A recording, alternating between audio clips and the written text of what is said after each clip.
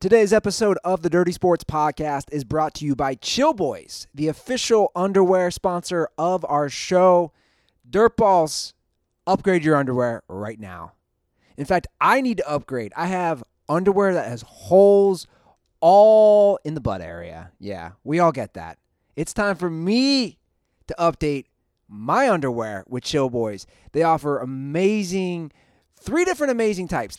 The bamboo boxers, the performance boxers, and the boxer briefs.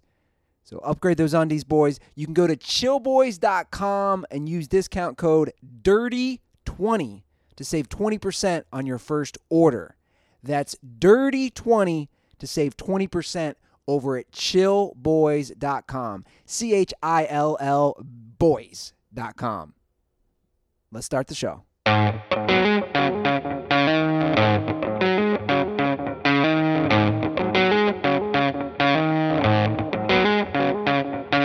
Welcome to the Dirty Sports Podcast. I said welcome to the Dirty Sports Podcast with Andy Ruther and Joe Prano. Welcome to the Dirty Sports Podcast. Welcome to the Dirty Sports Podcast. I am your host, Andy Ruther, coming to you live from the Smut Studio in Venice Beach, California, with my co-host, Joey No Chill Prano. Hello, Andy. I see you again. Yeah, we hung last night, came down for the Sunday Night Football / NBA Finals game. We had some pizza. You brought over a bunch of Miller Lights, which was very appreciated. Yeah. You're just purging all the liquids from your apartment. I am. You also brought me some Twerks with Wolves vodka ice pops and some spiked seltzers. Yeah, it's a purge, and it's always funny because I have a lot of alcohol for someone who doesn't drink. Yeah. That's Always. good. That's why the Smut Studio, that's why people like to come to the Smut Studio. You know, you got to be a good You're host. a good host, Andy. I pride myself in the hosting. You got to be a good host. I feel like it's an undervalued thing of life. A lot of people aren't good hosts. Yeah. You're a good host of the show, too. You always got the rundown going, you know? I know you – I read the rundown. Just kidding, I didn't. But – and I know where we usually start, but I feel like we got to start somewhere today that we might not normally start with. I know we don't usually talk about, like, horrible leadership and complete idiocy and just, like, complete mismanagement inside an administration, but the 76ers chose Doc Rivers over Mike D'Antoni. I mean, what kind of reckless. That's your lead. Yeah. That is going to be your lead. We have NBA Finals, NFL Week 4, Major League Baseball playoffs. I was just trying to do a little White House fake out there. That's what I was trying to do. I got it. Yeah. By the way, that is We can come back to that. I just wanted to do a White House fake out. We're not going to come back to that. Well, you've already brought up. That is a terrible hire. Yeah. I want to sit down. Philly, blue collar, lunch pail work ethic. Philly loves to play that vibe, and it's never once worked in the history of all of their sports teams. But I'd want to sit down with someone who defended that and just say, these are the facts. Doc Rivers has had this, and this team and didn't do anything but one title with 3 future Hall of Famers. The proof is in the facts. He's not a good coach. And you know, again, I'm always bringing it up with, like, if you're the Sixers and you hire Doc Rivers, it's one thing, okay? Like, you know, you don't have a very good coaching history. At least he's going to give you some sort of, like, leadership / stability. You know, I don't know. But again, the choosing between those two, that they basically had an agreement in place with my guy, who was an assistant coach there a few years ago, was, as an assistant coach, you know, a lot of people have said that was when the whole process started to turn around. It's like, oh, we're not processing anymore. Now we're competing. And there was a lot of people who wanted him to take over for Brett Brown before he left there. And then obviously he goes to Houston. The Sixers continue to be a, first and second round finishing team, and the Houston Rockets immediately go from being the same to a couple of Western Conference Finals appearances. It's like the idea that somebody can watch what these two guys have done in their coaching careers and choose Doc Rivers. Well, to me, the Doc Rivers is a microcosm of rehiring coaches across sports who have underachieved and underperformed. I don't get it. As I get older, I'm like paying more attention to it, and I don't understand. Like Mike McCarthy's a prime example for the Cowboys, and obviously we'll get into that. But it's the same kind of area where I look at it as an outsider and I say, wait a second, take sports out of it. If I'm running a company, because your team is a company, right? Yeah. If I'm running a company, am I going to give somebody new a shot or an up-and-comer? Or am I going to go with the same old head who's really not going to make my company that much better, who's really not going to make the profit revenue that much better? I mean, and now we come full circle. It's funny because I did a White House fake out to start this, and we're a week removed from the first presidential debate, which was lunacy. And talk about old head. Like you got the guy who is now in the hospital with COVID, and they were like, we need a way to take down Trump, and they chose Biden, old head who's done nothing, literally guy's been in government for 50 years who's done nothing except be Obama's vice president.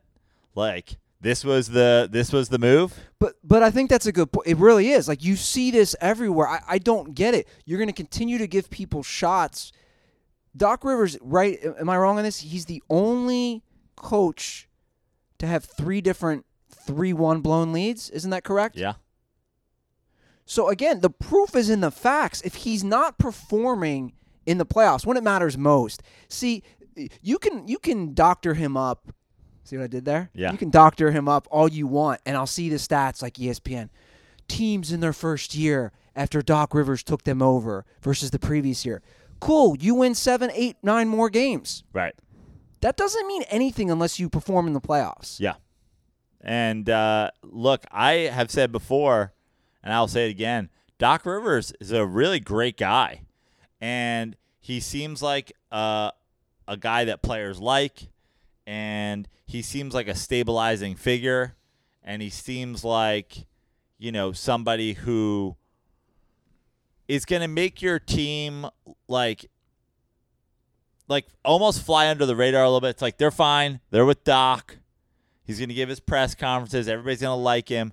But again, Brett Brown can get you to the second round. So if your goal is like doing better than you've done, what are we talking about? Well, exactly. And so much attention on sports now. Because the Clippers could lose in the second round with plenty of people. And they did. So much attention, right, is on. Like, where's Vinny Del Negro? Why doesn't Vinny Del Negro get 11 more coaching shots? He did in L.A. what Doc did in L.A., right? Like, was he that much of a worse coach for the Clippers? Who was that? Was that like the Elton Brand, Corey Maggette teams? That was it was right before Doc. They put so much attention right now on diversity hires, right, across America, and the lack of black NBA coaches, the lack of NFL. I think the bigger problem is recycling shitty coaches. Yeah.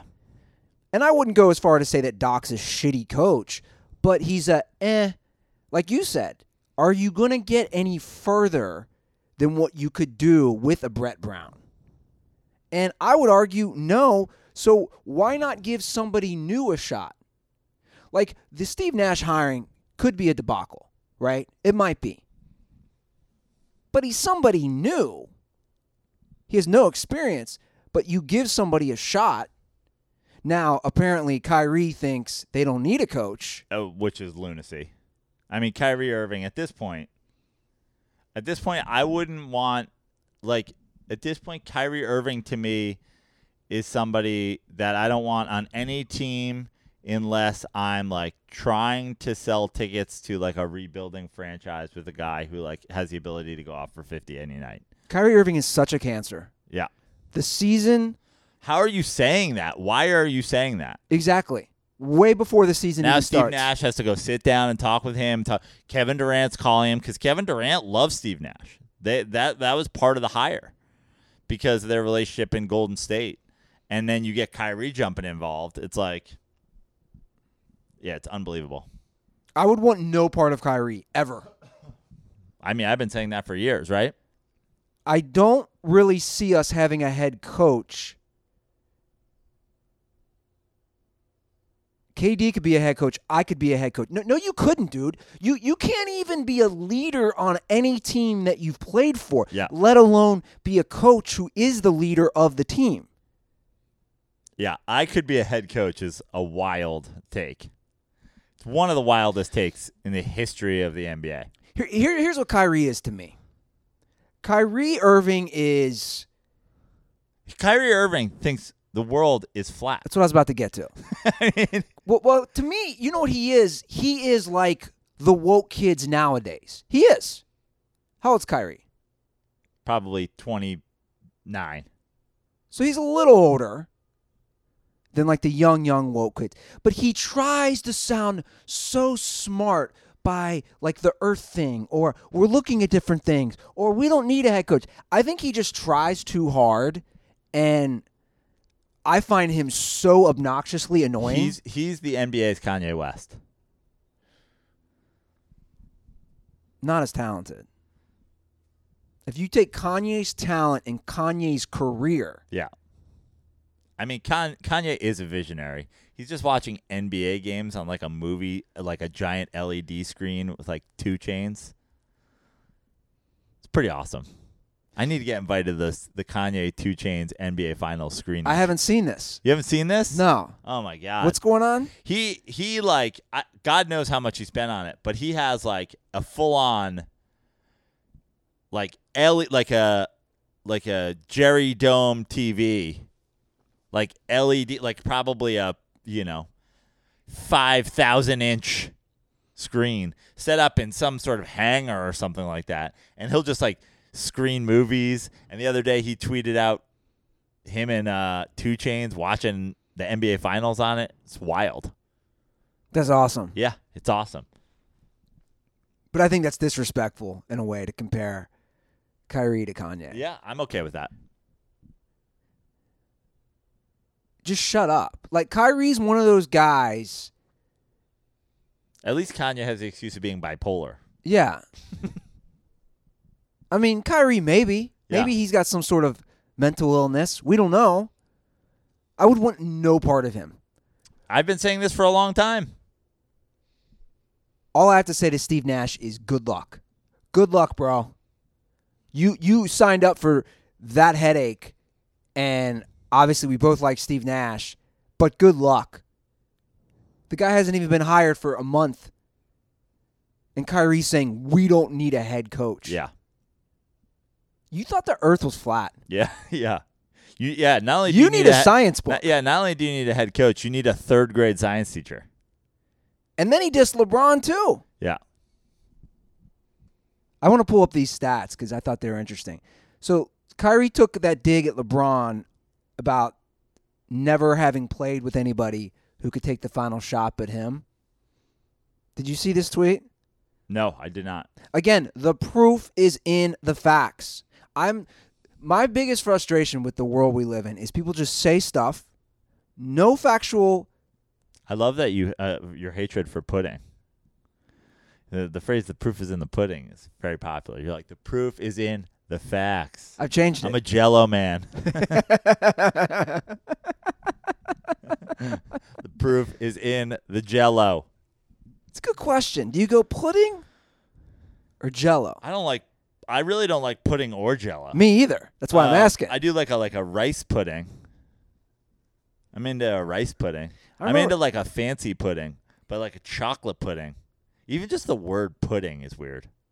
But like that surface. I remember my mom making pudding as a kid, I never want Jell-O. and I didn't like it.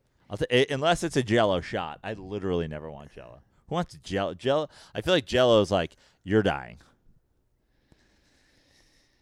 Yeah. You're either in the first 3 years of your life or the last 3 years. I mean, I hate to say it. That's the stuff they were feeding my dad before he Jell-O? went. Yeah. Yeah, it's got sugar. Yeah. It's easy to swallow. Yeah. Thanks for the reminder. Sorry, buddy. It's all right, dude. I'm just playing with you.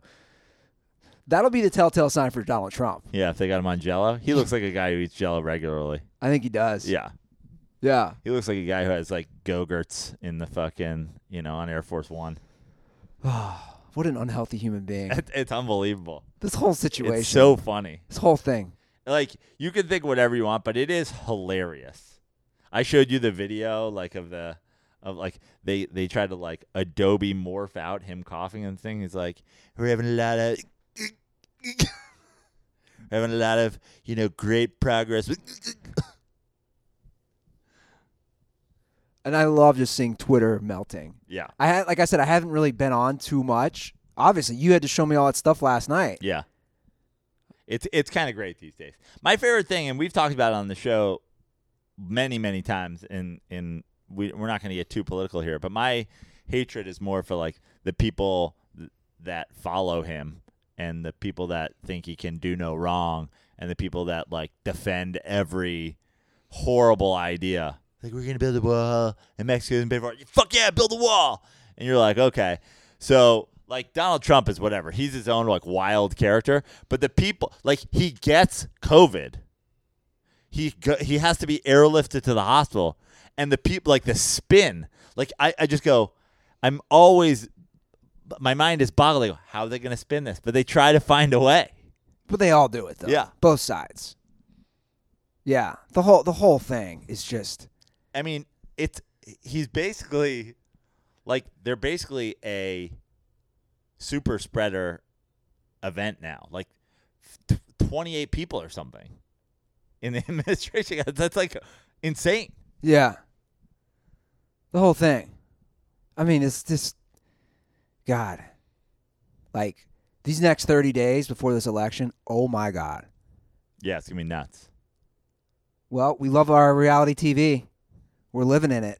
So let me read these stats real quick. Love it. Of LeBron versus Kyrie clutch shooting stats.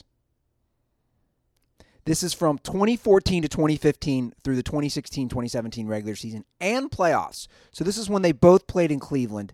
This is the last 5 minutes of the score within 5 points. Okay. I think this is pretty fair. Okay, sure. I love them when they do this. Like, I mean, all these stats, it's fine. Continue. Kyrie is 77 of 210 at 36.7% from the field, 26.6% from three. LeBron is 128 of 305 at 42% and 37% from three. So, quote-unquote clutch, which Kyrie took a dig at LeBron, of course. LeBron is shooting slightly better than 4% from the field and then almost 9.5% better from three. So once again, the proof is in the facts. Yeah. LeBron is more clutch also, than Kyrie. what is the other factor is what's Kyrie done without LeBron before or after in those situations when you're not the guy that people are worried about taking the shot. It's a whole lot easier, and he's still not as good as the guy who everybody thinks is going to take the shot. Yeah. Well, great game last night. Miami Heat showed up. Jimmy Butler, I should say. Showed up, yeah. Here's another fun little fact. He is only the third player to have a 40-point triple-double, joining LeBron and Jerry West, but the first of those three to win the game. Wow. I mean, we're talking about an all-time finals game by Jimmy Butler. I've heard multiple people describe it as, and I agree with it. It was LeBron getting LeBroned almost. It's like it's the only time that somebody has had the performance that's LeBron-esque against LeBron.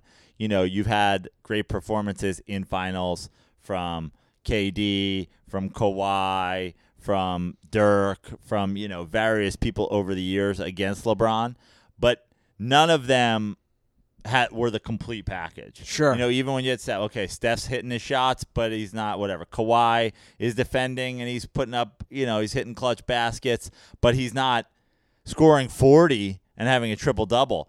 Duncan wasn't doing that. No one's done that. It was a very LeBron game, and it was also a very LeBron game because the Heat had multiple guys out. Jimmy Butler's doing the Jimmy Butler and the sidekicks show, which LeBron has done, 7 of his finals appearances. Yeah. Jimmy Butler, just put his team on his back door and willed that victory. And now the Heat are back in the series. And on the other side, LeBron played an awful game. I'm going to say it. I'm going to say he played an awful game. He had 8 turnovers. He might have the points and the assists, but in my opinion, the 8 turnovers, 3 in the fourth quarter. I'd say this is LeBron's worst finals game that I've witnessed since one of those Mavs games. I agree with you. He didn't play well, but I think that it was an overriding Lakers lack of a quality approach. Like, they didn't seem to be locked in. It just seemed very like everybody was talking about the sweep, and it seems like the Lakers really bought in. And I gotta say, I'm surprised at that. I'm more disappointed in LeBron kind of not keeping everybody up for it than I am that he had 8 turnovers. It's like LeBron is gonna. But again, Joe, my I got to be critical of him. We watched the game together. When he had 3 turnovers at crunch time in the fourth quarter, and we're talking like guy hitting the ball from back. That's like the Jordan, Nick Anderson against the Magic, where you never saw it happen to Michael Jordan. Yeah. It's like last night. You're like, ooh, LeBron did that? Yeah. No, absolutely. And I'm not saying that he played well. I'm merely saying that the entire team, Anthony Davis. He had 5 turnovers. 5 turnovers, 5 rebounds. Only 15 points. On a team, against a team with Bam out. Against a team that really he's been able to dominate in the paint. Like, the Lakers, when it's 2-1, like I always say, is like, this is as close as the series can be. If the Lakers had won game 1 and the Heat won game 2 and the Lakers win game 3, this is where we're at. If the Heat steal game 1 and the Lakers go 2 straight, this is where we're at. You can't get closer than 2-1. But there was definitely a feeling from everybody, and the Lakers bought into it, that the series was over. Multiple guys out for the Heat. They're up 2-0.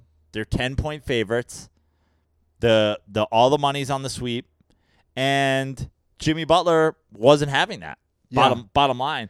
And the Lakers, for as bad as they played, came and took a lead in the fourth quarter.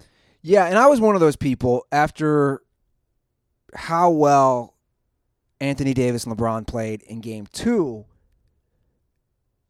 I thought, because the Miami Heat did not play that bad in game 2. Offensively, they were extremely efficient if you break down the numbers. And they really weren't that efficient in game 3. Just Jimmy Butler was. Jimmy Butler was just on another level. So I bought in too, and maybe LeBron and Anthony Davis did as well, because obviously they didn't show up, and the whole team.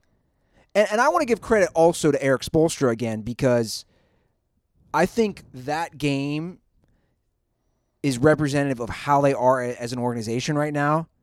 A lot of teams just wilt, right? Yeah. They didn't. They want to make this a series, and they have. Yeah. And I don't think there's a lot of people that are suddenly back on the Heat bandwagon. I thought the Heat had the ability to make this a series from the beginning. I said I thought they had to win game 1 to win the series. They didn't do that. My original prediction was Lakers in 6. I'm sticking with that. I just think that there's no chance that the Lakers come back in a game 4 and have the same casual approach to it. And this is where, it's funny because you're going into a series that's 2-0, and how many playoff series when we were doing home and aways started with a 2-0 home lead? You know what I mean? This isn't abnormal. Sure. Obviously, there isn't that, but this is the big conversation through 2 games was, is Anthony Davis going to win the MVP over LeBron James?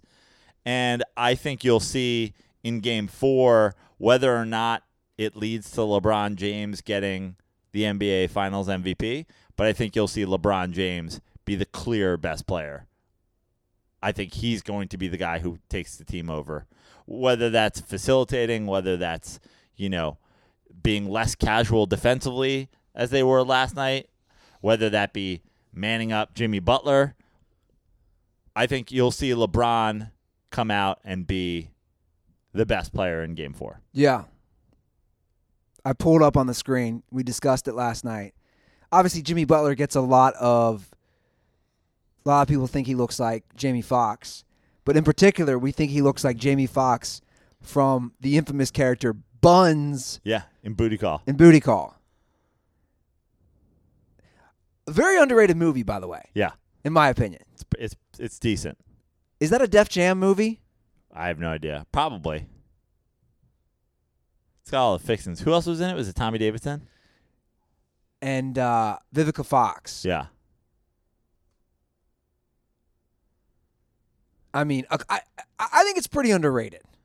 I don't think it's a Def Jam movie, but is this one of Jamie Foxx's first movies? Probably. Just what a funny name. Yeah. Buns. Yeah.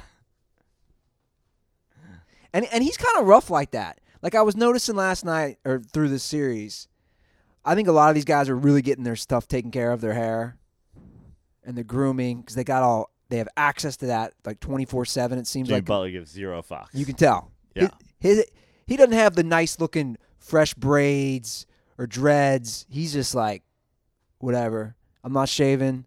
My hair is what it is. And apparently Jimmy Butler's got his own coffee company. I didn't know this. For real? Yeah. Yeah. So he must have had a nice couple strong espressos before last night's game. He wouldn't get enough foul calls, and I know they were complaining about it, and I agree. I was agreeing with the announcers last night. Even as well as he played, I think a lot of times when he went to the paint, he was getting knocked, and he wasn't getting the calls. Yeah. And that's the way, it's sad because that's the way NBA refereeing seems to have gone these days, is the Jimmy Butlers and the LeBrons and the big wing players really don't get the calls going to the basket. And then meanwhile, the bigs down the block, like Anthony Davis, 2 quick fouls last night. That's the kind of stuff when you have a team that is basically just LeBron James and Anthony Davis and other people. The 2 quick fouls, that changes the early part of the game.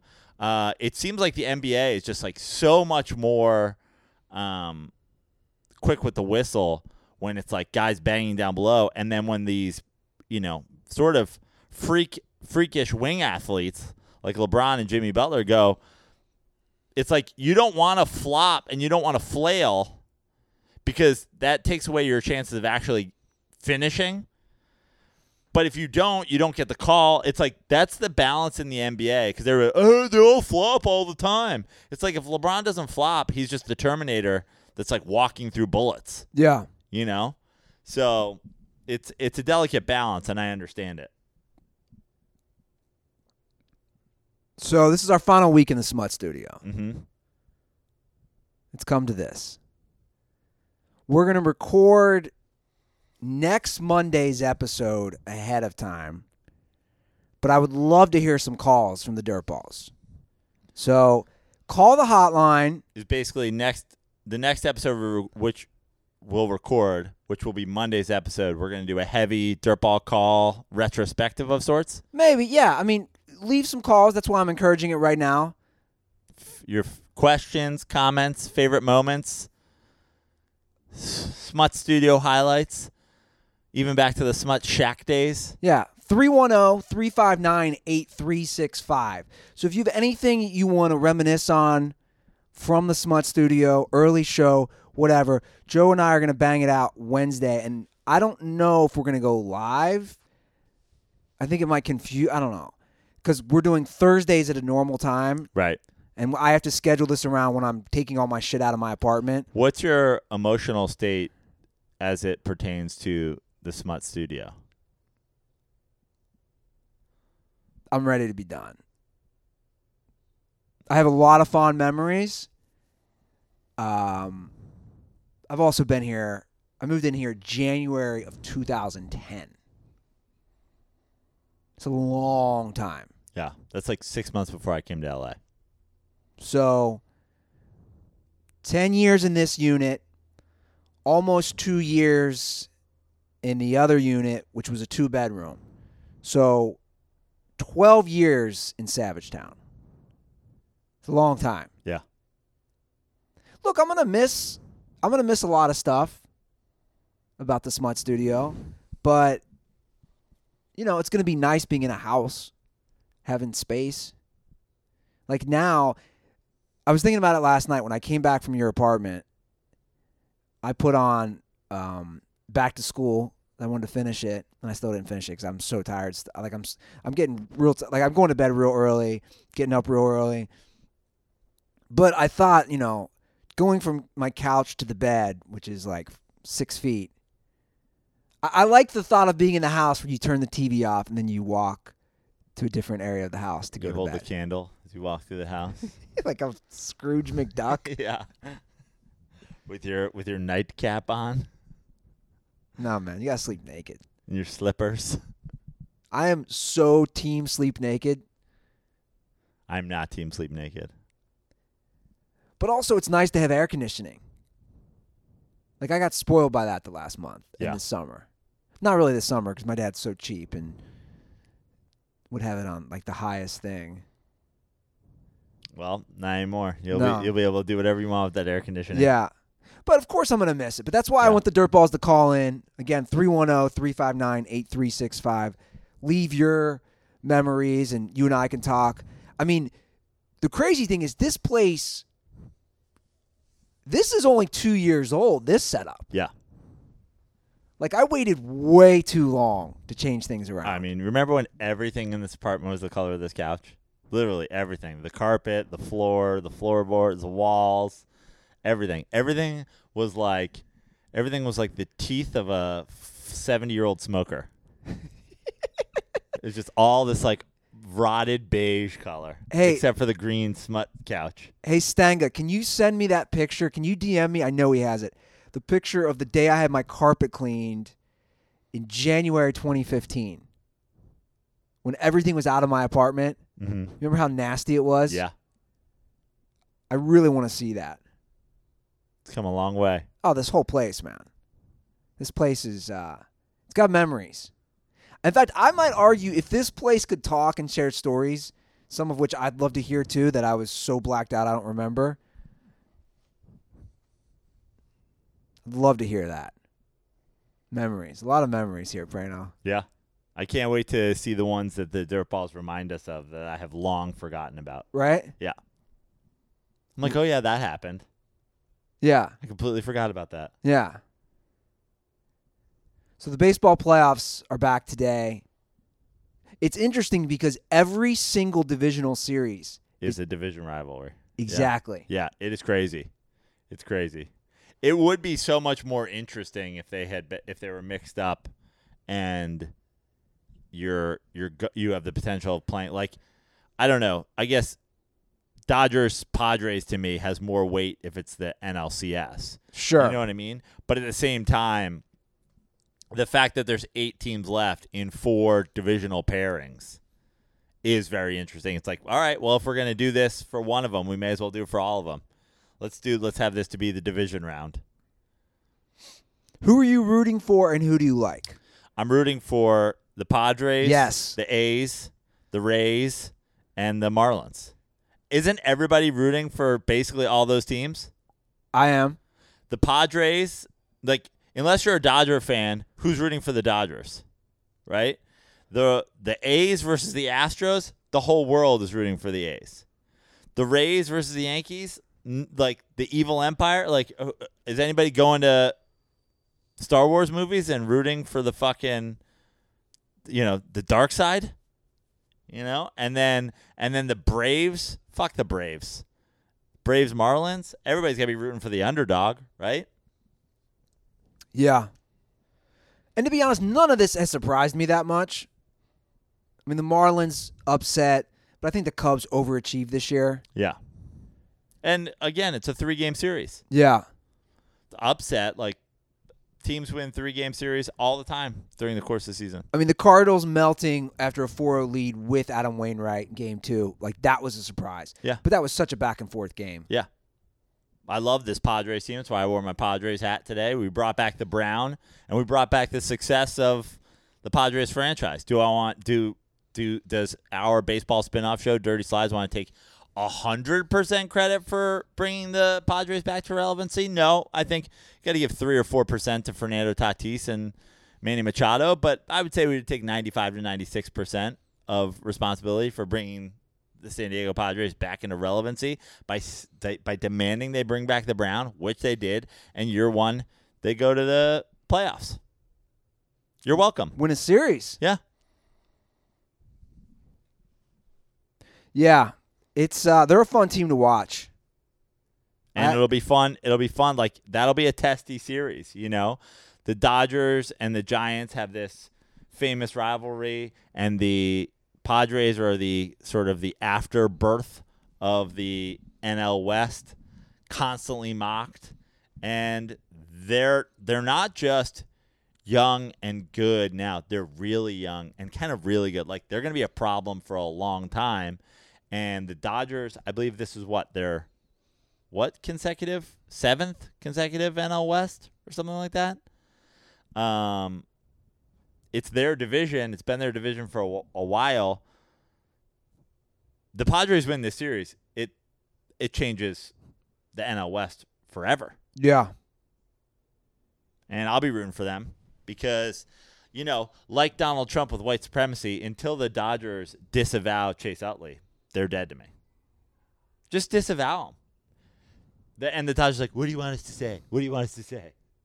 I know about Chase Utley. I know about him. What do you want me to say? Stand down. Stand down. Stand by and stand down.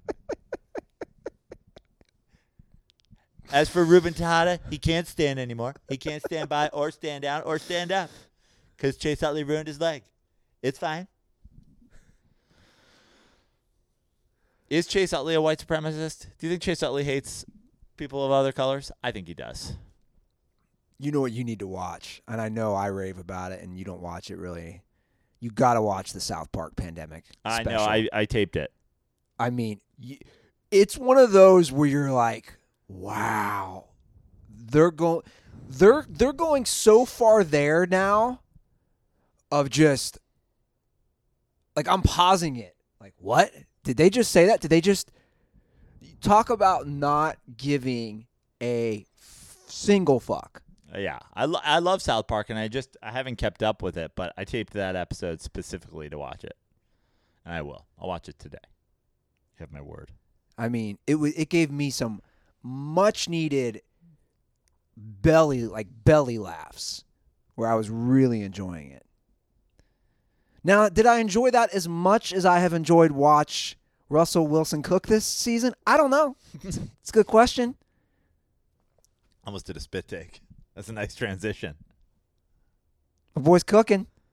Sometimes he's making his own recipe. When the headset goes out, like that drive yesterday. I didn't see that. Did his headset go out? Yeah, he said his headset went out on that when he threw that dime pass. He didn't have it the whole series. Which doesn't surprise me that Russ can call his own plays. Yeah. He's not Jared Goff. But you take credit for the Padres and bringing back the Brown. I'm not saying I'm going to take the credit, but what have I been saying for years? Let the guy throw the ball. Let him sling it more. Now, I think a lot of people were saying that too, hence the term let Russ cook. But none of that hand the ball off first and second down, throw the ball. Look, he didn't play his best game yesterday. They're still they're still it's still a very similar approach though. Like that's the thing that people that's my problem with the let Russ cook crowd is the guy is exceptional at throwing the ball in play action. And honestly, he's not just exceptional at throwing the ball in play action. The only time that he looks less than competent now is when they line him up in a shotgun with a running back next to him, and it's a clear passing situation. It's the play action, the moving the pocket. Like, I will take, like, if I had money, if I was live betting on a play-by-play situation, I would go heavy when he's under center with a running back behind him, and I would bet against them when he's in a shotgun with a running back lined up next to him. They move the pocket. They move the defense around with the play action. The whole thing, like, it's just also lunacy for the people who are like, you don't need to run the ball to do play action. It's like, that's just stupid. That's just like, it's whether or not that you can prove that on a game-by-game or play-by-play situation. The bottom line is, if people don't respect the run, then they'll just go run the ball. That's why the Giants fucking suck at play action and every other passing thing, because they're like, okay, we're going to be in your backfield. We're not worried about pressing up our defensive backs to stop Saquon Barkley. The defensive line will stop Saquon Barkley in the backfield. So the thing with Russ is the let Russ cook crowd is sort of also, disregarding that the whole thing is set up by not necessarily letting him cook every play.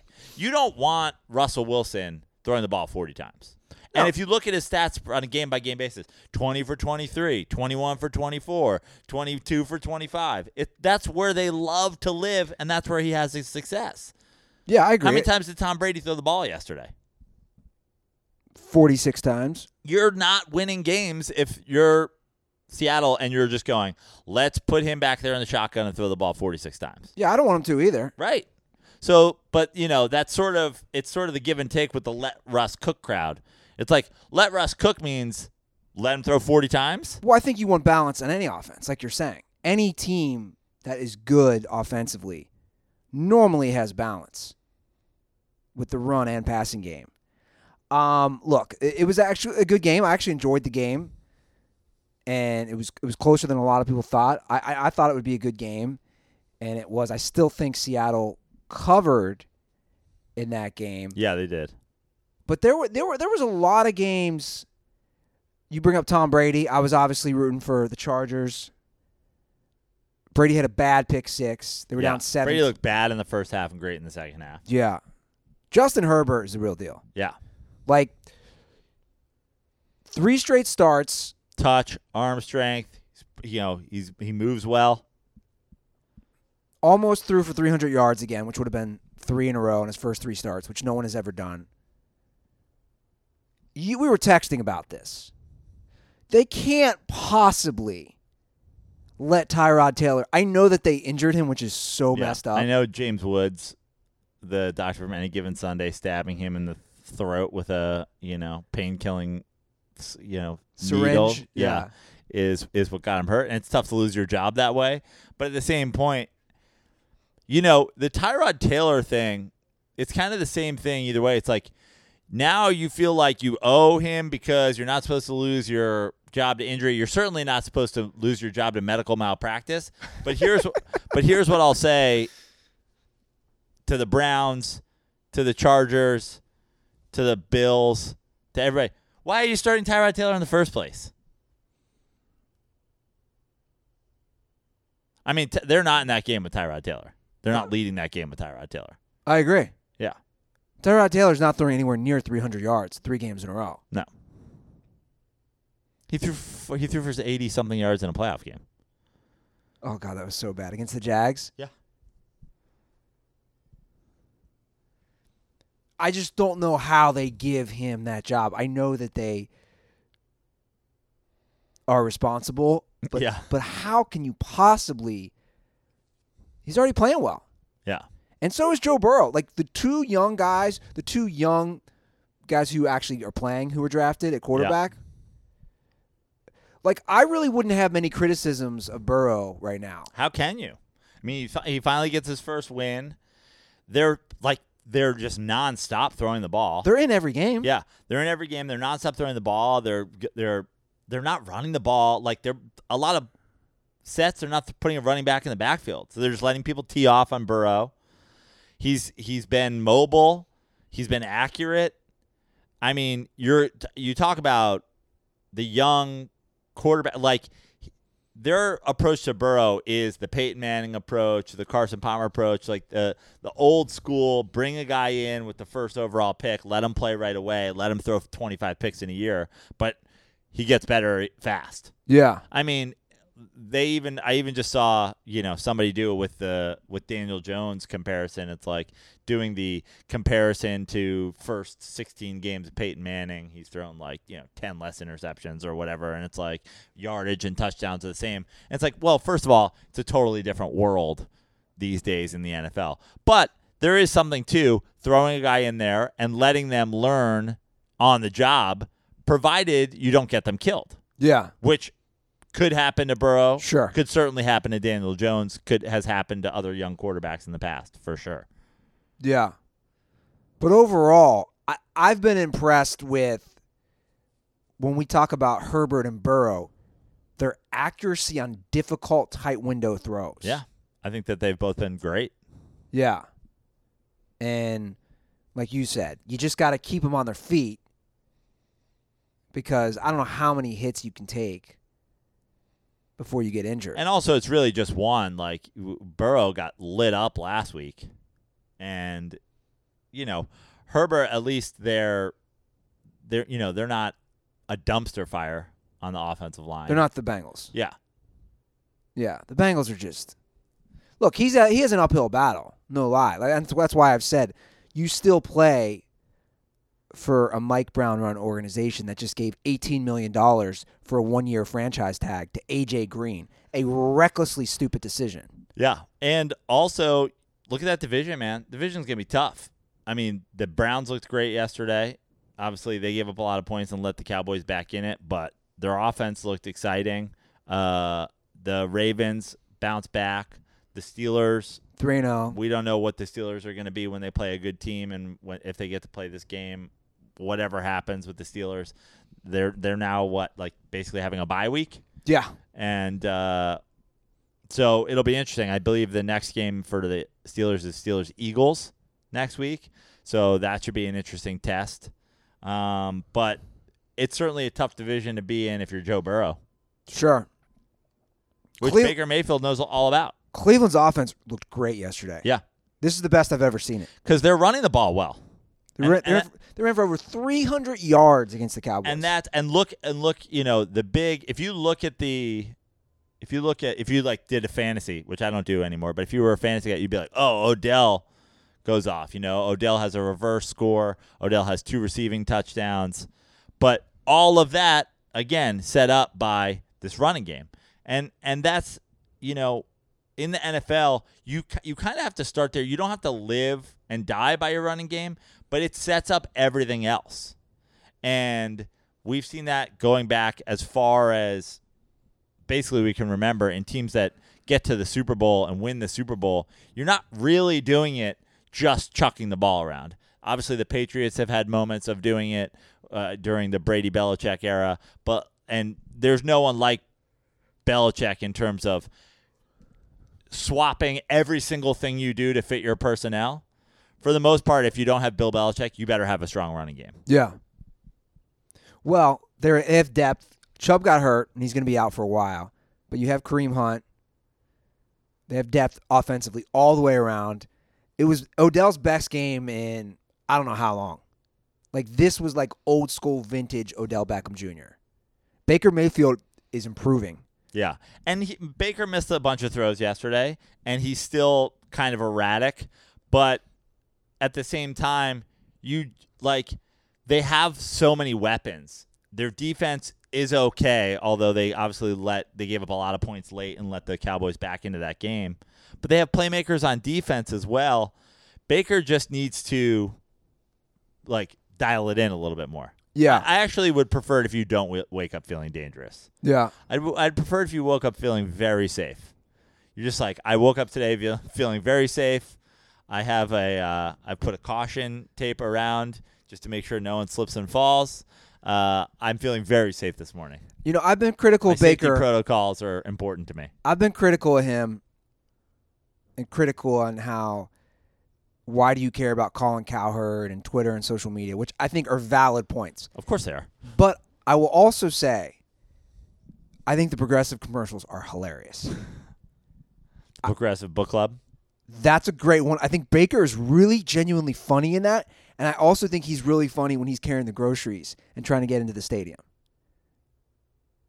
Like, I think Baker is legit good in those. Yeah. I'll give him credit. I got to give somebody credit where credit's due. You're like, I still think that you're a questionable quarterback, but great job in all your commercial work. The book club one is really funny. Yeah. And I'm even surprised after such a bad year. That everybody doubled down on him. Progr- Hulu has live sports. That's what I'm saying. Yeah. They stuck with Baker Mayfield as a marketable guy. And it seems to be working because the commercials are great. And the team 3-1. We don't usually say that about the Browns. No. Have we ever said that about the Browns? When's the last time the Browns were 3-1? I don't know. I'm sure it's out there. It's been Bernie a while. Kosar? Probably, right? Now we got to talk about the Cowboys. Have you ever seen, because Dak shattered the most yards in the first 4 games, and I don't want to take a dig at Dak, but have you ever seen what I would call more empty stats in your life? Like Russell Westbrook? Yeah. I mean, we've had some quarterbacks over the years that did this kind of This thing. is next level. This is next level.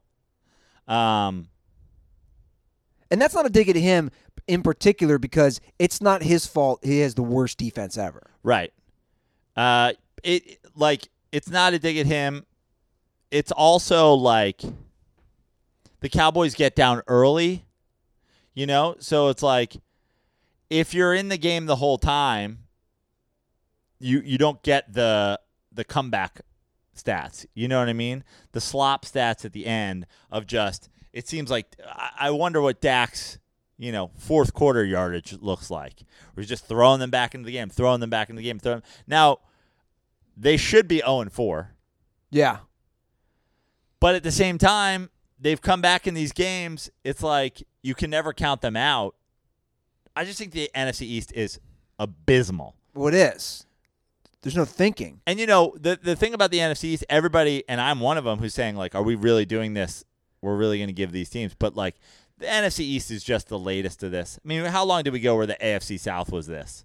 I don't know about this, man. This is next level. I mean, the AFC think South. about the Colts 10 years ago, the Texans 10 years ago, the Jaguars 10 years ago. But I think it was a lot of 9-7, 8-8. I don't see that this year. They're 3-12-1 combined right now. Yeah. It's historically Giants bad. are only a game out, bud. And I talked about McCarthy earlier. I just didn't understand that. This Who are you talking? I mean, I can't even. I'm just gonna let you go because, like, what can I say about Mike McCarthy that I haven't already said about Mike McCarthy? Like, just think about Bill O'Brien getting fired eventually. He's 0-4, by the way. The Texans 0-4. Who's a bigger boob at this point? Yeah, they're both. They're like, I honestly can't tell them apart sometimes when I look at them. But think about somebody hiring Bill O'Brien when he gets fired.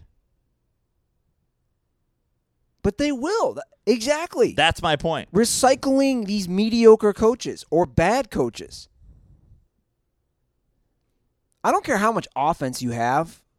Their defense is so bad. It's so porous. The secondary, I don't know if I've seen a worse secondary. I've been saying this about the Cowboys defense for a while, and everybody goes, Cowboys defense, sneaky good, sneaky good, sneaky good. It's like, at some point, you have to stop people for me to say that you're good, sneaky good, suspiciously good. The empty stats, we talk about empty stats on offense, defense is a totally different situation. If you're not stopping people, you're not good. Yeah. Well, that's it. I put it all on Jerry Jones. Everything. He's still the GM. He's still calling the shots. They still have not made a NFC Championship game in 25 years. I'm just going to extend that to this year already. It's been 25 years, a quarter of a century, since they've legitimately competed for a Super Bowl. He's not a good GM. He's not a good owner. And this is all on him. And he hires people like Mike McCarthy. It's on him. I feel like no one talks about that. The Cowboys have just been in this mediocre state for a while, and no one is talking about that. They're just not good as an organization. Yeah. It's a poorly run organization. Keep drafting all the stud receivers, the Des Bryants, the CeeDee Lambs. It's very Raiders. It's very Al Davis Raiders, right? The owner, GM, the bigger than the franchise owner. You know, he loves the flashy receiver. He loves the problem child, giving the problem child a second chance. This isn't like if you look at historically in the NFL, like that doesn't work. It doesn't. When has it ever worked? And again, let's not talk about the exception of the rule. Bill Belichick comes in and like scoops up a Randy Moss after he was a dumpster fire on the Raiders. That's not about Bill Belichick as much as it's Randy Moss was ruined by the fucking Raiders. Yeah, I like this analogy. It's a good point. What is the difference between Jerry Jones and Al? Al Davis had early on success with the Raiders. They won a couple Super Bowls, just like Jerry Jones won 3 early on in his tenure. They're actually very similar. The Oakland Raiders / LA Raiders at the time Yeah. are the Dallas Cowboys. Yeah. No, and look, the Cowboys may very well win the NFC East. But they're not good. No. In fact, they should be 0-4. Yeah. There should be one less win in the NFC East right now. You know who else isn't good? As an organization, the Detroit Lions. It's just. You know, there's like 3 coaches in their history with 500 records. It's sad. I saw this stat from ESPN Stats and Info on Twitter. The Lions have now lost 6 consecutive games in which they led by 10-plus points. That doesn't even make sense. The longest such streak in NFL history. That doesn't make sense because they haven't lost 6 straight games, right? So what, like, if you break down that stat, it's in the wins that they've had, they didn't lead by 10 points. Exactly. And in games that they lead by 10 points, they blow it. Like the Detroit Lions are like, they're literally doing things unheard of historically when it comes to like the win probability. Sure. The idea of being up 10 points in the game is like, okay, that's good. It's like not for us. Like in hockey, there's like I forget what it is, a 2-goal lead or a 3. Like you'd rather be up 2 goals than 3 goals because 3 goals you get like complacent and teams are more likely to come back. It's like it's almost like the Nuggets being down 3-1. They played so well. It's like if the Lions are up 9 with an extra point to go up 10, like miss it. I'm trying to think. If I'm a sports fan of 3 teams, 3 traditionally bad teams in the NFL, the Browns, the Bengals, and the Lions. Like, where is it worse to be a fan of between those 3? I think who's in the worst like right spot now? Right now. Well, I think the Lions have to be in the worst spot because the Browns seem to be improving. The Bengals have hope. There's no hope in Detroit. And in Detroit, if you're in Detroit and you have hope, your hope is Matt Stafford isn't going to be the next guy to quit his profession to escape the Detroit Lions.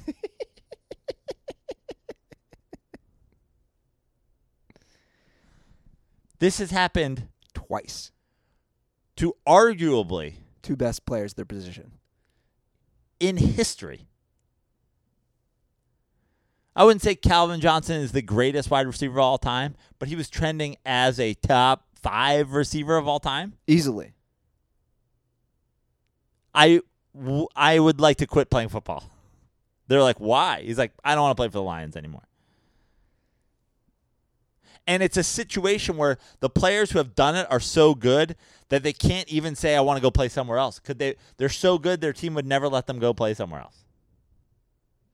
I mean, we've talked about it before, but I'm just hopeful that the Lions free Matt Stafford. Free Lions fans. Maybe just end as an organization. Yeah. Save the fans. Sometimes you just got to call it quits. This, sometimes businesses, experiments don't work. Yeah. Like, you might be running a business, especially right now in a pandemic. There's lots of them out there, sadly, that are struggling. Sometimes you just got to call it quits. Yeah. The Detroit Lions are Blockbuster Video. It's like, what are you going to do, man? No one wants to fucking... I love that analogy. No one wants to Be Kind and Rewind anymore. Streaming's a thing. You missed the boat. They are. And while we're discussing Blockbuster, can we end Redbox? Why are you? What are you doing? When I go to pavilions or some of the grocery stores and I see outside of a 7-Eleven, who are these people? I don't know. You're touching random DVDs in a pandemic? I don't know the deal today either with like video games. I know for a while like video games were big, but I think you can basically download every video game now as well. I'm not positive. I'm not quite a big gamer. I don't know if there's some things that you can only get if you have the disc, but yeah, because you can get every movie now. Even things that like, remember there was a time where it's like, oh, you can only get this as a rental and then it'll be available. It's like now you can get everything. Sure. Who wins the NFC West? The Cardinals lost yesterday. They're now 2-2. The Niners are now 2-2 after a game they could not lose against the Eagles. Yeah. I mean, I think it's going to come down to the Rams and the Seahawks. Yeah, I think so. I like the Rams. The Rams did not look great yesterday against my Giants. I would have I've now gotten to the point in my Giants season where I'm betting against the Giants, and then like it's a win-win either way. Either I win that my team actually wins a game, or I win on them losing. Of course, the fucking Rams couldn't cover. So I get fucking burned in the middle because the goddamn Giants are trying to ruin my life. But the Rams didn't look great yesterday offensively. And I actually, props to the Giants too. I've been saying it all year. The Giants defense has looked as active as it's looked in a decade. They have some strong personnel finally on every level of the defense, at least one or two guys who are playmakers on every level of the defense. And of course the Giants offense is a disgrace. Oh my God. But so painful to watch. But I liked the Niners' chances of coming back and playing well. They just have obviously had a bunch of injuries. So I think even if you have a situation where the Niners get more healthy down the year and they're competing for a playoff spot, I could see them, winning a playoff game on the road. But right now, with their injuries and with the way those other two teams are playing, I think it's got to come down to them. Yeah, I agree. I think it's going to come down to the Rams and Seahawks. I think yesterday was very disappointing for the Cardinals. The Cardinals are going to be the team that plays spoiler in the NFC West. Sure. They're going to be a team that beats these NFC West teams. They've already done it with the Niners. But, that's the game that's going to be a trap, is when the Rams and the Seahawks are playing the Cardinals. Yeah. That was a really rough game to watch last night.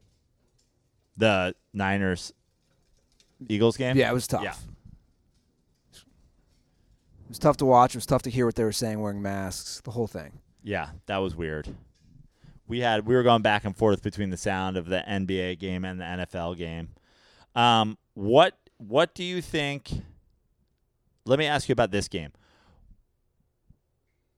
who will gain more positive or negative momentum from that game? Is that a bigger boost for the Eagles or a bigger blow to the Niners? Good question. I mean, it puts the Niners at 2-2. The Seahawks are obviously 4-0. The Rams are 3-1. I think it puts the Eagles in the first place, although, again, they have one win. I'd say Niners. Nothing from that game showed me, hey, the Eagles can win 9 games this year. But what I did learn from that game was, wow, the injuries are so bad on San Francisco, and then they're going to a third-string quarterback because Mullins isn't playing well. And although Beathard came in and was slinging it. Yeah. This dude came out with his red beard. Fucking the pirate red beard. Gave 0 fucks. I was like, well, why didn't you guys just do this? Why wasn't this your approach with Mullins? It almost felt like it was a very oh well, we tried. Yeah. We tried to play this game right, and Mullins didn't play. And now just get in there and I was like, I love this. Yeah. They're fucking slinging it at the end. I mean, the Eagles have so many injuries too. I don't even know who Carson Wentz is throwing the ball to. Yeah. I think it's the Niners though, because the NFC is so much tougher and that division is so NFC much West. tougher. Yeah. Yeah. It's and they won the division last year. Yeah. Which means they have to play all the other division winners. So they're going to go through a whole gauntlet. They might do what the Rams did. They have a great season, then go 9-7. Yeah. They're still going to be competitive. They're still going to be right in the thick of things, for sure. Got to give Josh Allen some love again. This is your new man crush. I just think that I'm going to go on record right now and say it. The Buffalo Bills are contenders to make the Super Bowl. Wow. I mean, how could you not say it right now? I guess if you were gonna make the claim, if you were gonna ask somebody whether or not they are, I'm not going out of my house holding a press conference to say the Buffalo Bills are Super Bowl contenders, but you can't say that they're not. If you're are they? It's you can't say that they're not. They're playing well. They've beaten. I mean, I picked against them 2 straight weeks because I just, you look at. It seemed like the Rams weren't getting the respect that they deserved, and the Rams came back. That game was kind of crazy, and this game was, in a way, closer and not as close as the points. Yeah. It's it was close for a while, but it wasn't a 7-point game at the end. I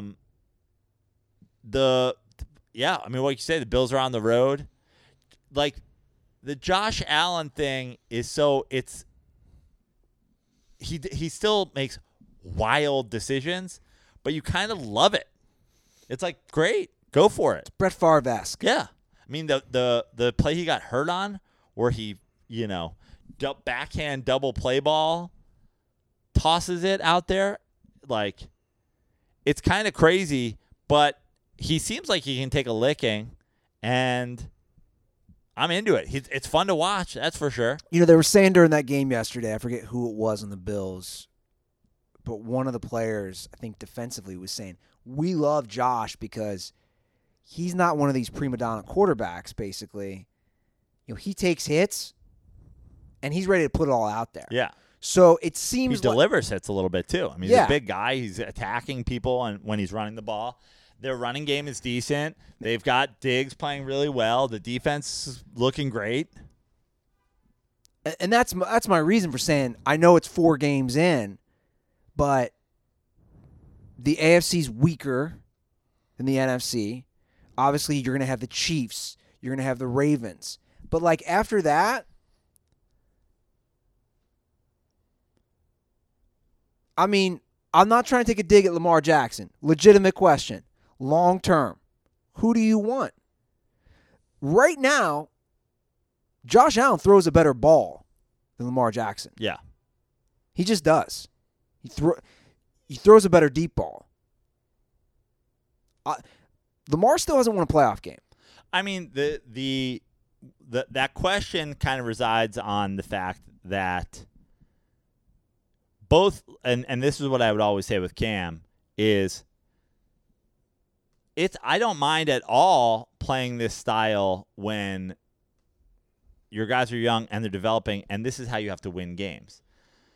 The older you get, the harder it is to do this consistently. The harder it is going to be, and both guys are still very, very young. Sure. But I'm talking about year 7, 8. When you say long term, when you start reaching, the cusp of 30 years old, the idea that your goal line play is snap the ball to your quarterback, have him run into a pile off tackle, it becomes just scientifically reckless.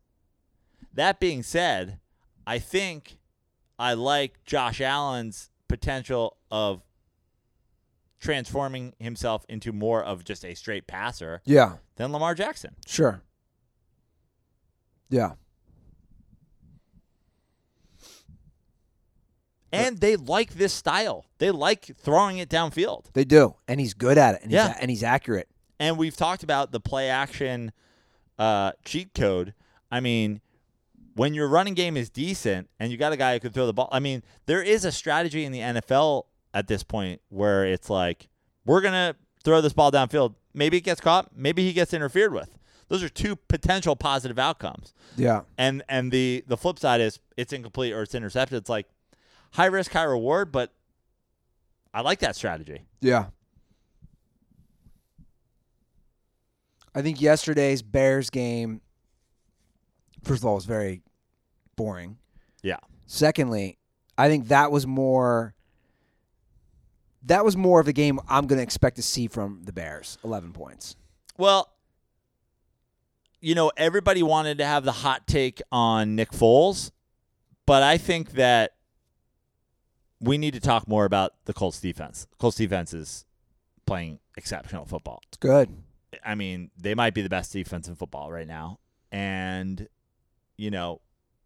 Phillip Rivers still looks suspect. I mean, there was a couple times in that game where the game should have been long over, but he can't. He's got 3rd and 8, and he can't hit a guy on an 8-yard out. Yeah. I literally watched one. I think. So are you joining Team Ruther where I'm like, yo, dude, he lost his touch? I mean, I think that there's a little bit of. Look, I'm not a Phillip Rivers hater, and I'm not a Phillip Rivers defender. I would say I've always been a Phillip Rivers truther. Like, I'm not on the Phillip Rivers is this fucking, like, to be protected at all costs. Like, his legacy is, like, I've been critical of Phillip Rivers more than I've been complimentary of Phillip Rivers. I just think that the thing about Phillip Rivers and aging is he has not adjusted for it. It's 3rd and 11 or whatever, and he's just like backpedaling, doing his shot putting throw. It's like you've always thrown the ball this way, and now you're throwing the ball this way, going off your back foot at almost 40. It's not going to work. And the flip side of it is this is what I was talking about with this Colts team the last couple of years and how reckless it was to not give them a quarterback who's just competent, because Phillip Rivers doesn't look good, and they're winning games by running the ball and playing defense and not having a total question mark back there. So, yeah, we can all say, oh, the Bears should have gone back to Trubisky, or the Bears should have started Trubisky and brought Foles in because that's how he thrives as a backup. It's like, I watched a game and I was just like, man, the Colts defense is really good. Yeah, I don't know. I have a lot of questions about Phillip Rivers. He can look great one play, and then you're like, what the hell? But that's kind of his career, right? Yeah. A little bit? I mean, the Texans are done, so you can already cross them out that division. Yeah, the Texans are done. Bill O'Brien's a So boob. I don't know if you know this. So Bill O'Brien is the coach, the GM, and starting this week, he's calling plays. Like, he has complete carte blanche with that Texans organization. And now he's free Deshaun Watson. He gets rid of DeAndre Hopkins. They're 0-4.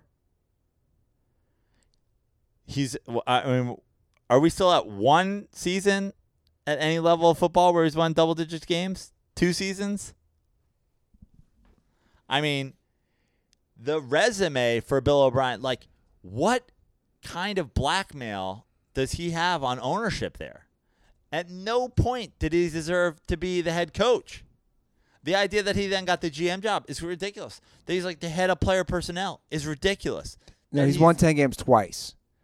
So at any level, college. Penn State, he went 8-4, 7-5.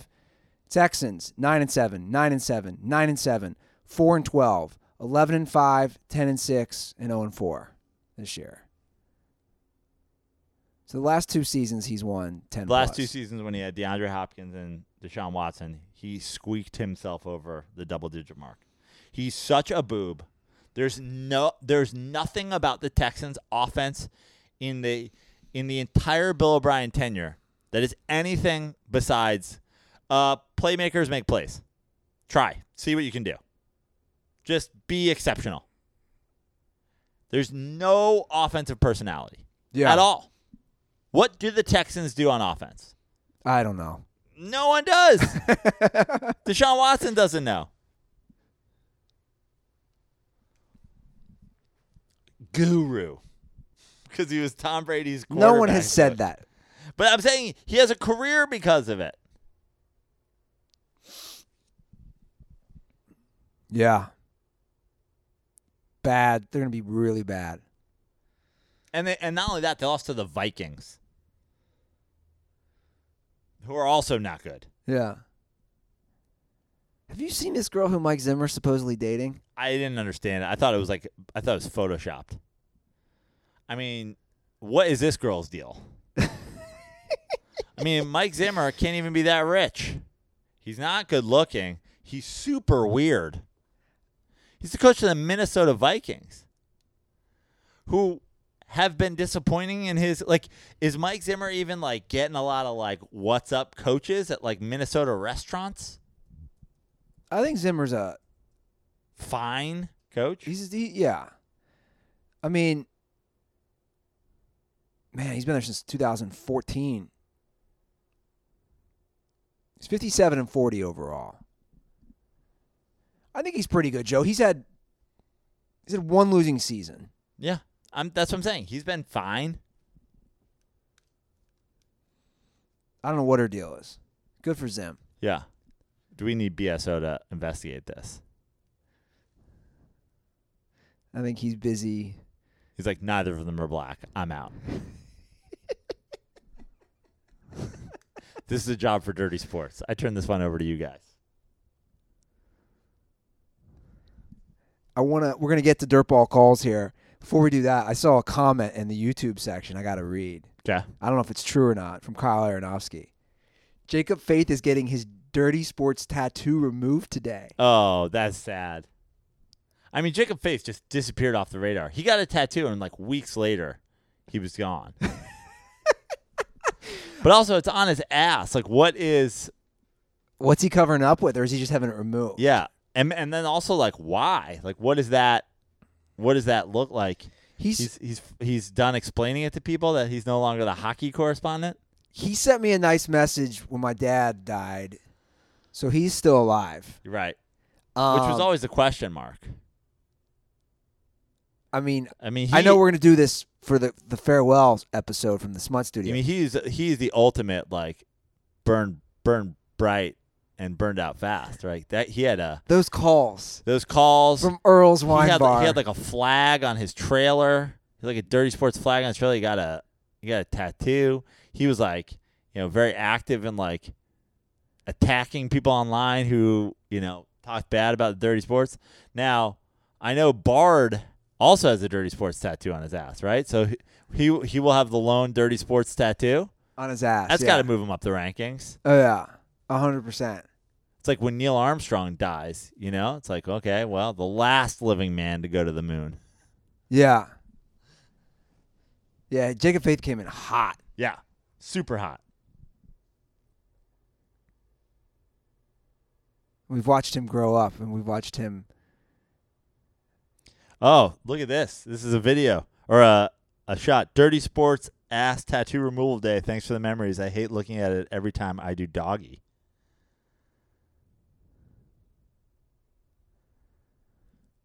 Does that even make sense? What? like in the mirror? I mean, yeah. Or is that like his boyfriend's Snapchat?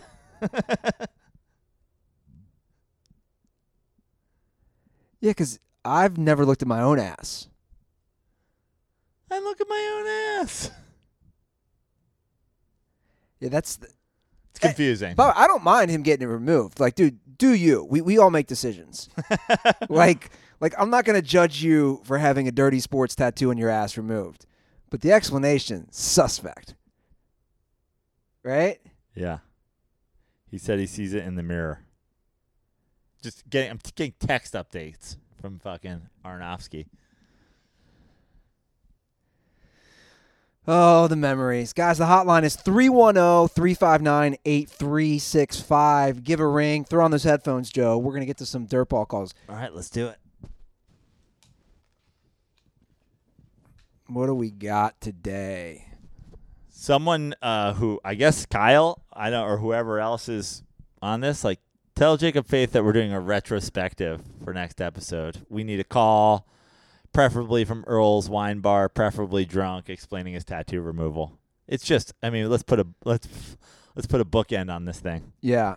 Okay, this first call is non-sports, but I just have a feeling. I know you and your brothers, and I have a feeling there's going to be a Prano story out of this. All right. That's interesting. Hey, guys. It's Zach Keller from Indiana, Hoosier Dirtball. I was watching the HBO Max documentary about Action Park, and it got me wondering if you guys have any, like, savage theme park stories. I know Joe grew up near there, and Andy from Ohio near Kings Island. I just thought it might be fun to hear some savage theme park stories. So stay dirty, guys. Thanks. That Action Park is right on the other side of the Hudson from where I'm from. Mikey lives right near where Action Park was now. So what is this documentary he's talking about? I think it's called Class Action Park or something like that. Do you know about Action Park? No, I don't. Oh, you got to watch it. Well, we should watch it together. Action Park is this theme park in like the New York, New Jersey border area, like right where Mikey lives now. That was like every attraction, every ride, everything was like hyper dangerous. Like they had multiple drowning deaths in the wave pool. They had a water slide that did a full loop, and people would get all kinds of fucked up on the loop. People get stuck, people get smashed in it. People like caught themselves on like, jagged screws coming out of it. Jesus. There was, there used to be commercials when we were a kid for Action Park, and we'd be like, we want to go there. And I think my brother John went there a couple times. My mom straight up like wouldn't let me and Mikey go to Action Park. And she didn't have a lot of rules. Like we had all kinds of wild shit that we did. And it was like there was a rope swing where like, basically none of the safety measures that you know in any sort of theme park. None. No safety measures. Multiple deaths at Action Park. I got one for you. We're talking about deaths. I remember when this happened. In 1991. So Kings Island is the big amusement park in Greater Cincinnati. It's right across from where they do the big tennis tournament in Mason, Ohio. Probably like, I don't know, 45 minutes from my parents' house. 3 people died this same night at the amusement park. 2 men, there was a giant pond, like water pond when you walk in. 2 men were electrocuted. Okay. So one fell in, and then an employee tried to save that person. And they got electrocuted? They both got electrocuted. And then a third person got shocked but didn't die. And that same night, there was this old thing called the Flight Commander, where you get harnessed in and you can spin around and you're way up. Some drunk chick didn't buckle herself. You just got thrown. Just fell out when she turned. So 3 people died the same night. That's wild. I know for sure, and my brother listens to the show these days. Mikey, if you're listening, he definitely has a better memory of like like wild shit we did at theme parks. I know that there's something in there that I'm forgetting. I mean, the one that jumps out to me is Mikey and John. When we would all go as a family, the first thing they would do is like take Mikey to like the office and say he was a cripple and get a wheelchair, and they just push Mikey through the theme park in a wheelchair, and we would skip the line. Like, oh no, wait, take the handicap pass, go right up to the front. And Mikey's been doing this for years. I remember he did it at a casino one time. He got like a handicap card, and I was like driving around with like a case of beer in the basket. But we used to skip the lines because we had cripple Mikey in a wheelchair. But I'm certain that there's ridiculous other things that happened. I know I've told this story before, but I'll retell it. It involves the Spanish exchange student that lived at our house, Frank, from Barcelona. They have that lisp because they speak a little different up there. So my brother Greg wanted an exchange student at the house to party with because our other good friend had an exchange student who was fun and like the party animal. So his whole goal of an exchange student was that. He didn't get a party animal. We got the biggest dork ever, Frank. He lived at our house for like 2 or 3 months. Greg couldn't stand him. So we go to Kings Island one day. The first ride we go to is the Vortex, which was recently shut down, but it was like a great ride. It's one of the first ever, had the corkscrews and all. Like, it was one of those that when it came out. It was a roller coaster. Yeah, when it came out in 1988, it was like one of the best ones in the country. So we go straight to the Vortex. I'm in like, I don't know, 7th grade. My little brother's in 4th grade. Greg's in high school. It's a fall day, so it's not too crowded. We get right on. We're all excited.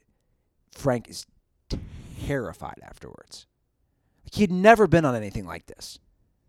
All the loops and corkscrews and the height. And he's like shaking when we get off the ride. And Greg's like, "You're such a bitch. It's the best ride ever. Like, what's fucking wrong with you?" So then we go on like a minor small one, especially for my little brother who's like 9 or 10 at the time. The Screaming Eagles. He wouldn't even get on that. And my brother Greg was so mad. He's like, "You're such a fucking pussy. This is a great amusement park. You got to enjoy the rides." Like, he wouldn't go on any roller coasters after that. It's hilarious. Because he terrified Frank. I had a pass there. Eighth grade, that was the thing to pick up girls. Yeah, the season pass. I got a season pass. It was $100. And how far away from your house is it? Like, how long is this ride? It's like 45 minutes, the amusement park. So that was a big gift for me for my 8th grade graduation. But how do you get there? My parents would take me. They didn't like it. But parents would take turns, Yeah. right? Like our friends, our group of guy friends.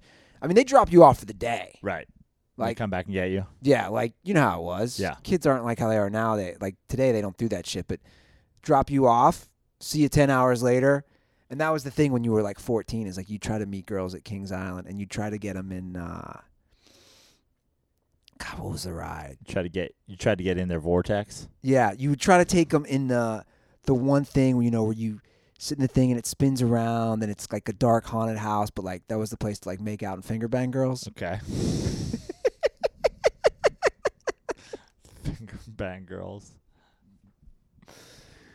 Like, did you have a spot like that where like, No. like that's where you make your move? No. Oh yeah, I bet Mikey has some stories. Yeah. They'll have to call us up. I remember there was also a time when we went to Coney Island. It was obviously a very famous theme park in Coney Sure. Island. And there was what's it called? The Cyclone is like the famous it's a wood roller coaster. It's over 100 years old. Yeah. For sure. And people go, it's not even like that fun of a roller coaster, and people go just to like ride the Cyclone. Sure. It's like a historic roller coaster. But it sounds like an old roller coaster. So we used to go, whenever we'd go to Coney Island, we'd like talk up people on the line, people visiting from like wherever, you know what I mean? Like, "Oh, we're from London." It's like, "It's your first time on the Cyclone?" Yeah. It's like, "Oh, I've ridden it 700 times. This is my 700th time riding the roller coaster. And they're like, oh, it's so crazy. And you're like, you're going to take pictures and the whole thing. And they're like, yeah. And then as you start going up the thing, you know, the roller coaster like makes that sound of it's climbing. Like the sound of the Cyclone climbing is aggressively loud. I'm sure. Clacking. It's that old wooden roller coaster. Yeah. My buddy and I would always be like, what's this sound? We're like talking to somebody next to us. They think we've ridden it 700 times. We're like, what's this clacking? What's this clacking? Stop the ride. Stop the ride. And the people will be like, what? And then you get to the top and you start going down. No, It's terrifying people. Yeah. Somebody taught me that one. I haven't been in a theme park in a long time. Yeah, me either. Like, I'm talking like 20 years. I mean, have you been to Magic Mountain? No. I went to Magic Mountain once when I visited Los Angeles. Pretty solid. They got all the shit. I'll go now that I'm moving back. I'll go to Kings Island. All right, let's get to some other calls. Hey guys, Charlie from Minnesota calling in about my record-setting Minnesota Twins.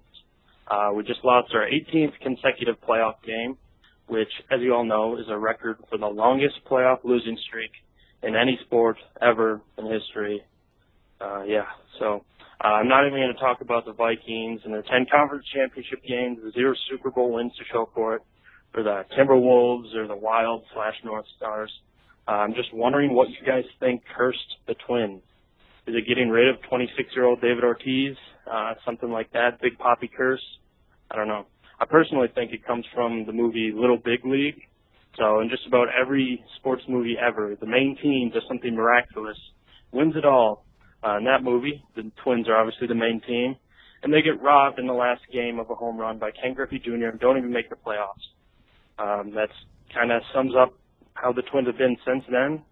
So I kind of just want to hear you guys' thoughts, if what cursed them, or I don't know.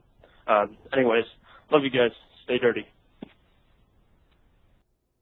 How dare you put this juju on Little Big League, one of the most underrated sports movies of all time. You know, I've never seen that. It's so good.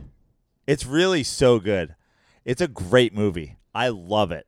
It, like, to me, it came out right around the same time as Rookie of the Year, and people bonered out for Rookie of the Year. Like, I think there might have even been a Rookie of the Year too, right? No, there wasn't. There wasn't. Little Big League is so much better than Rookie of the Year. It's really good. So don't put that curse on Little Big League. Although spoiler, they do lose. What could it be though? Like what? I mean, Kirby Puckett, didn't he get into some bad? Wasn't he like? He passed away. Yeah, wasn't he like assaulting people in bathrooms and stuff like that? Wasn't that like a Kirby Puckett? Didn't he have some sexual assault allegations? Well, let's hope you're right, especially with him. I'm not trying to piss on the grave of Kirby Puckett, but I think they called him One-Eyed Willie because of his bathroom actions. Man, he passed away young. Yeah. 45. Domestic violence. Following his retirement, Puckett's reputation was damaged by numerous incidents. Yikes. Yeah, he had multiple incidents. One including he threatened to kill somebody. Curse of Kirby. Is that the answer then? Kirby curse. What year did Kirby die? He passed away in 2006. When's the last Minnesota Twins playoff win? I'm going with the Kirby curse. I think you're onto something here. Can't get hits in the playoffs if your most famous player ever is hitting his wife at the same time. They last won a game in 2002. They won the division series. They've lost every game since 2003, which is 1, 2, 3, 4, 5, 6, 7, 8 different playoffs since 2003. Yeah, so it's right around that time when he was doing that stuff.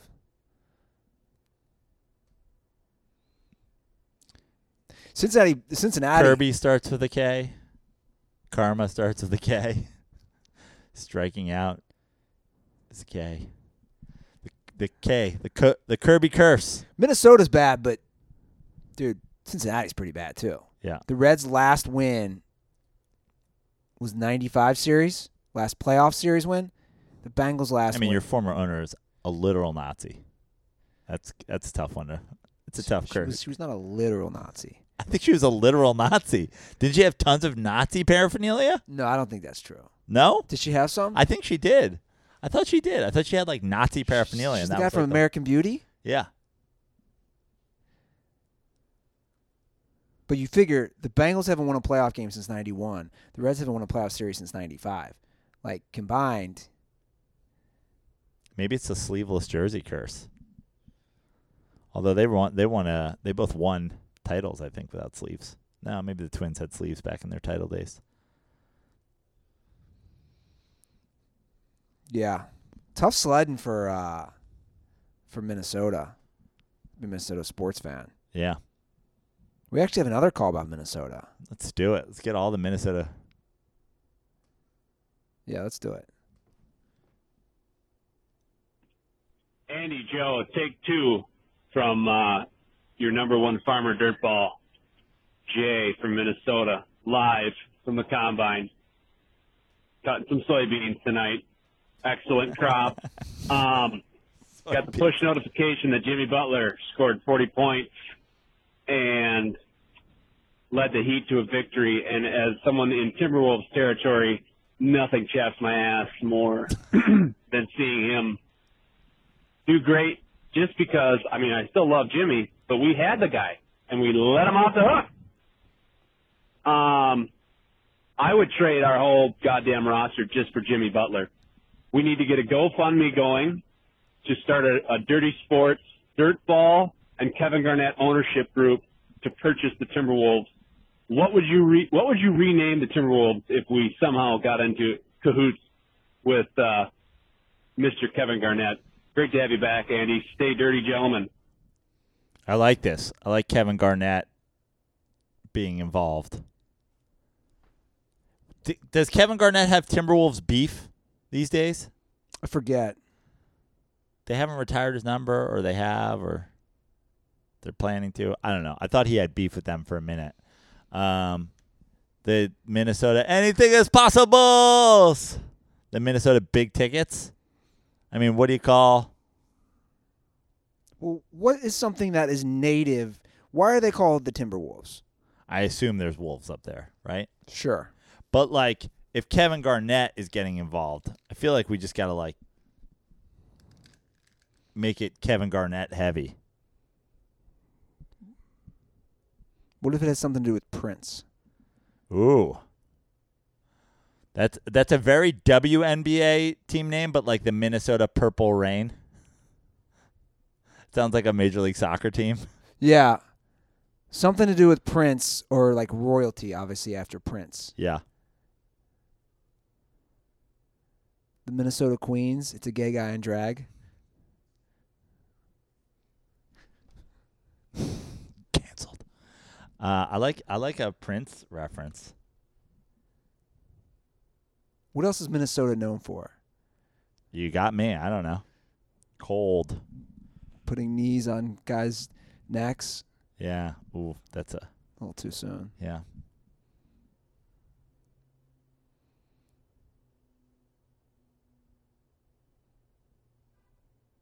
The lakes, obviously, the Lakers have that. Right. Oh, there's another curse. They leave Minnesota. Lakers have, what is this, their 32nd final or something? And Minnesota's got nothing? Man. Yeah, I don't know. The Minnesota Abominable Snowmen? I don't know. I like either a Prince reference or a Kevin Garnett reference. If we're getting Kevin Garnett involved. And the Dirty Sports. I like the Minnesota anything is possible. It's got a great ring to it, Joe. Except for Kevin Garnett getting 800 as SATs. Joke will never get old. It's a good one. Okay, the last call I'm going to play today cuts off, and I really want to know, but this is such a mystery for us, dude. That's why I have to play it. Okay. It's a long call, but actually this is a long call I approve because it tees up the whole situation. And we don't have an answer because he didn't call back, which makes me think, dude, you got to call back. Whoever this is from 916, you got to call back because this call had me thinking, what? Oh, I saw this the whole show. I saw this on the rundown. I'm like, how is this possibly my fault? Hey guys, it's Dirtball Billy. A rough night last night. Quick story for you. So, dating this girlfriend, really like her, and her parents are a little on the fence with me because I'm a degenerate. But they're coming to town for a month from out of state, staying here, visit us. So I talked to my girlfriend, and we both agree this is a good opportunity to maybe win them over. So I go get my hair cut. My buddy, I shave. I go to Ross and pick out some preppy-ass outfit. Ross. So we go to the airport, pick him up, and her mom says a comment about how good I look. So really feeling like, this could be the trip, starting it off right. Well, we're heading out of the airport, and traffic's pretty bad. So I mostly use Apple Maps on my phone. But sometimes if there's traffic, I switch it over to Waze.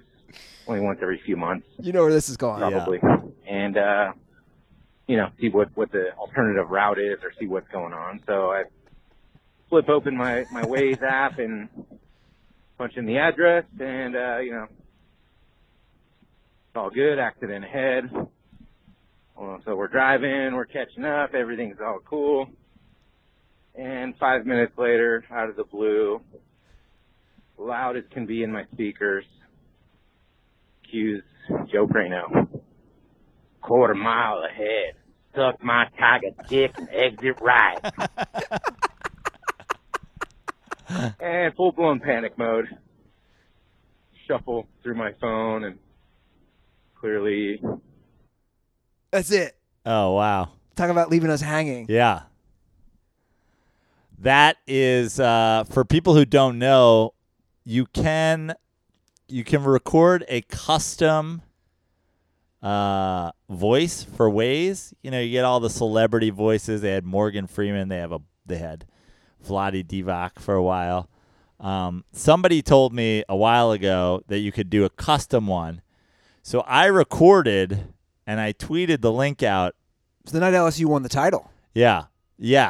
I recorded custom directions for Waze as Coach Ed Orgeron. And it was a lot of things like, you done fucked up, make a U-turn. Suck my tiger dick and make a right in a quarter mile. So I know that was a popular download for a while. And apparently Billy downloaded it, and it was on while he was driving his girlfriend's family home from the airport. And trying to make things good. Yeah. I love that he had done everything, too. He'd gone to Ross, gotten some preppy clothes, got a haircut, and then Bill Walton, Coach O tells him to suck his tiger dick, make it right. He's got to call back and update us. Billy, we need an update. And also, you guys should Google or go on Twitter and search for the Coach O link because it's pretty fun. I had it for a minute. I was thinking about doing some others just because I thought it'd be. I had it for a minute, but then I'll be honest, it was just so aggressive. I'd be like trying to mellow out in my car, and then you like listen to some chill music, and then it's like, make a right, fucking pussy. You're like, what? What? What is going on here, Coach O? So the hotline is 310-359-8365. Thanks for the calls. Leave more, and we will play them this week in our final 2 episodes in the Smut Studio. Dirtballs, you can follow us on Twitter and Instagram at The Dirty Sports. You can leave an iTunes review if you like us, or if you don't. Rate, review, iTunes. Follow me at Andy Ruther. That's it. Oh, yeah. Somebody asked. I do have a Venmo. It's Andy-Ruther. I've had a few people ask. I know I don't pay attention to it, but that's my Venmo. Andy-Ruther. You got to get with the times, Annie. 2020. People literally have their Venmos in their bios these days. Pretty sure there are girls who are making a full-on living making TikToks and having their Venmo in their bios. I'm at Joe Prano on Instagram, at Joe Prano on Venmo. We had a rough week. Prano's picks this week. Man, the one I held back was the Browns money line bet. I feel horrible about it. I feel like I let my people down. But you know what that means. When you have a dark weekend, you always come back strong. So follow me on Instagram, at Joe Prano, for those picks. At Fix Your Life on Twitter. Maybe we'll get some more ways, directions, and other voices going. But in the meantime, if you want any of the people that celebrity drop in on the show to do anything for you, I'm on Cameo. So find me on Cameo, and we'll be back, Wednesday? Is that the plan? That's the plan. So we'll be back on Wednesday. So call the hotline, 310-359-8365, so that we can do a bit of a retrospective for Andy's going away episode. Yeah, and Jacob Faith, you need to follow up. I need to know. Yeah, we need Billy to follow up. We need Jacob Faith to follow up. We got a lot of people to follow up. This is a lot of questions without answers episode. Yeah, 100%. All right, guys, that's the show. Thank you for all the support. Have a great week and stay dirty.